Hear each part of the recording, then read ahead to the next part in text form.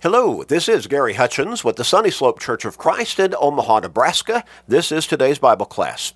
A short Bible study every single day, 7 days a week, only about 13 minutes each day, but it gets us into God's Word, and that's critical for our faith, because faith comes by hearing the Word of God. Romans 10 and verse 17. We need to stay strong in our faith, and so we need to be in God's Word consistently and regularly, and this short study each day helps us to do that. Now, you know people in your life who need to grow in their faith, don't you? They need to think about their soul's salvation. Share these short studies with them every day through Facebook friends, text messages, other technological means, but share with your family members, friends, work associates, neighbors, with literally everybody you can every single day. You may help somebody grow in their faith, turn their life around. You may help somebody get to heaven. What a wonderful blessing that will be for them. But it will also be a great blessing for you. So make that commitment and start sharing today and every day, literally. We're going to get back into our line of thought and study, talking about the importance of baptism. As we've emphasized, baptism is a fundamental, central doctrinal teaching of Christianity that really has the effect of our upon whether or not we're going to be saved. Now, a lot of people they'd say, no, that's not true. You don't have to be baptized to be saved. Well, Jesus said you do in Mark chapter 16, verses 15 and 16, he who believes and is baptized shall be saved. The Apostle Peter said you have to be baptized to be saved, and in 1 Peter chapter 3 and verse 21, baptism doth also now save us. King James Version. You have to be baptized in order to be forgiven of your sins. Peter, on Pentecost, told the Jews gathered who asked them, what shall we do? In verse 38 of Acts chapter 2, he said, repent and let every one of you be baptized in the name of Jesus Christ for the remission of sins.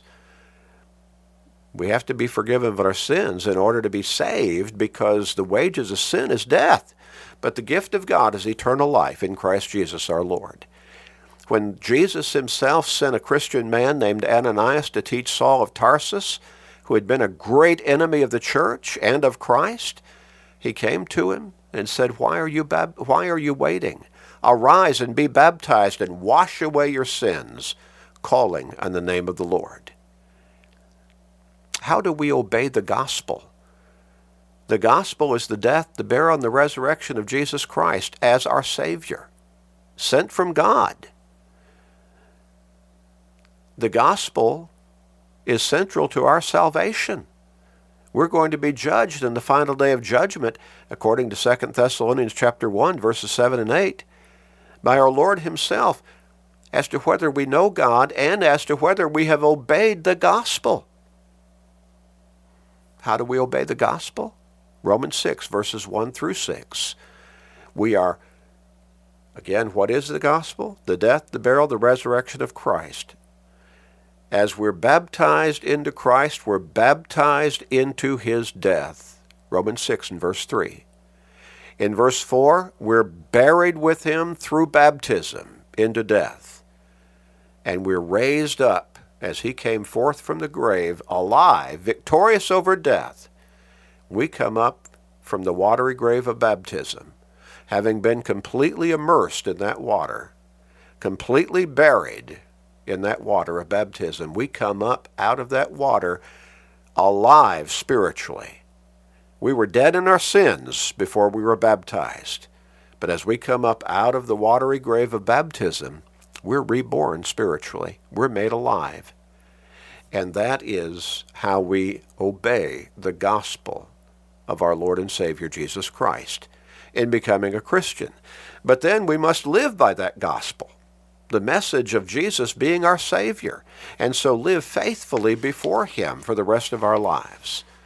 Now, is it necessary to be baptized in order to be saved? Well, no question about it. We've seen that. We cannot be saved without being baptized into Christ, because it is at baptism that we come into Christ, Romans 6 and verse 3. Galatians 3 and verse 27, we're baptized into Christ. Both of those verses of Scripture say that. And they are the only two verses of Scripture in the entire New Testament that tell us how to come into Christ. We're baptized into Him. Well, so absolutely, yes, we must be baptized to be forgiven of our sins in order to be saved as we come into Christ. Baptism is central to our salvation, central to our becoming Christians. But there are people who object to it because the devil's been very skillful in clouding people's understandings.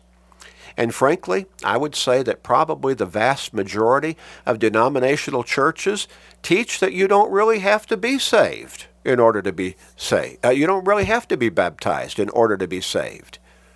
Well, how are they missing all of those clear-cut, easy-to-understand, straightforward Scripture texts that teach that baptism is how we come into Christ? Baptism is when our sins are forgiven through the blood that Jesus shed on the cross.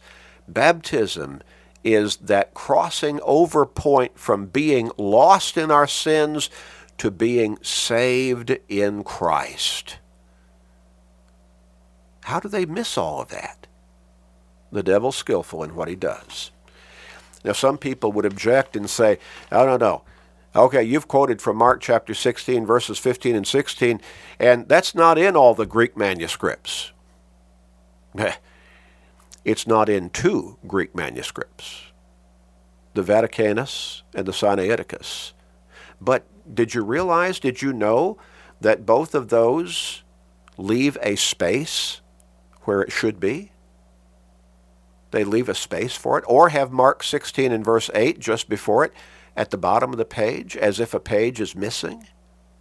Did you also know that over 5,000 Greek manuscripts contain Mark 16, verses 15 and 16? Compelling, isn't it?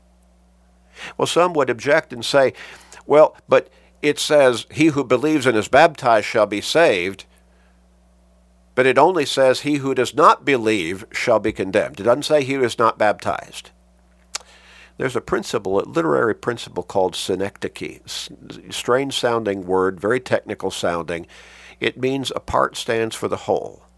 If you take away the beginning of something that is connected with something following it, then you've eliminated what follows it as well.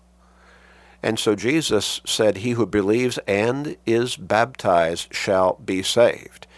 If you eliminate the belief, you've eliminated the baptism.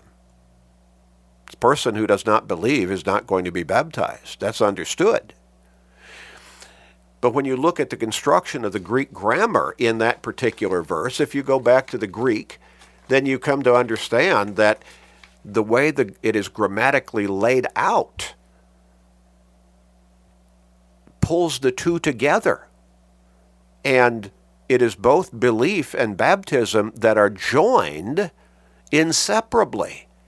So again, if you eliminate the belief part, you've eliminated all that follows, which is baptism.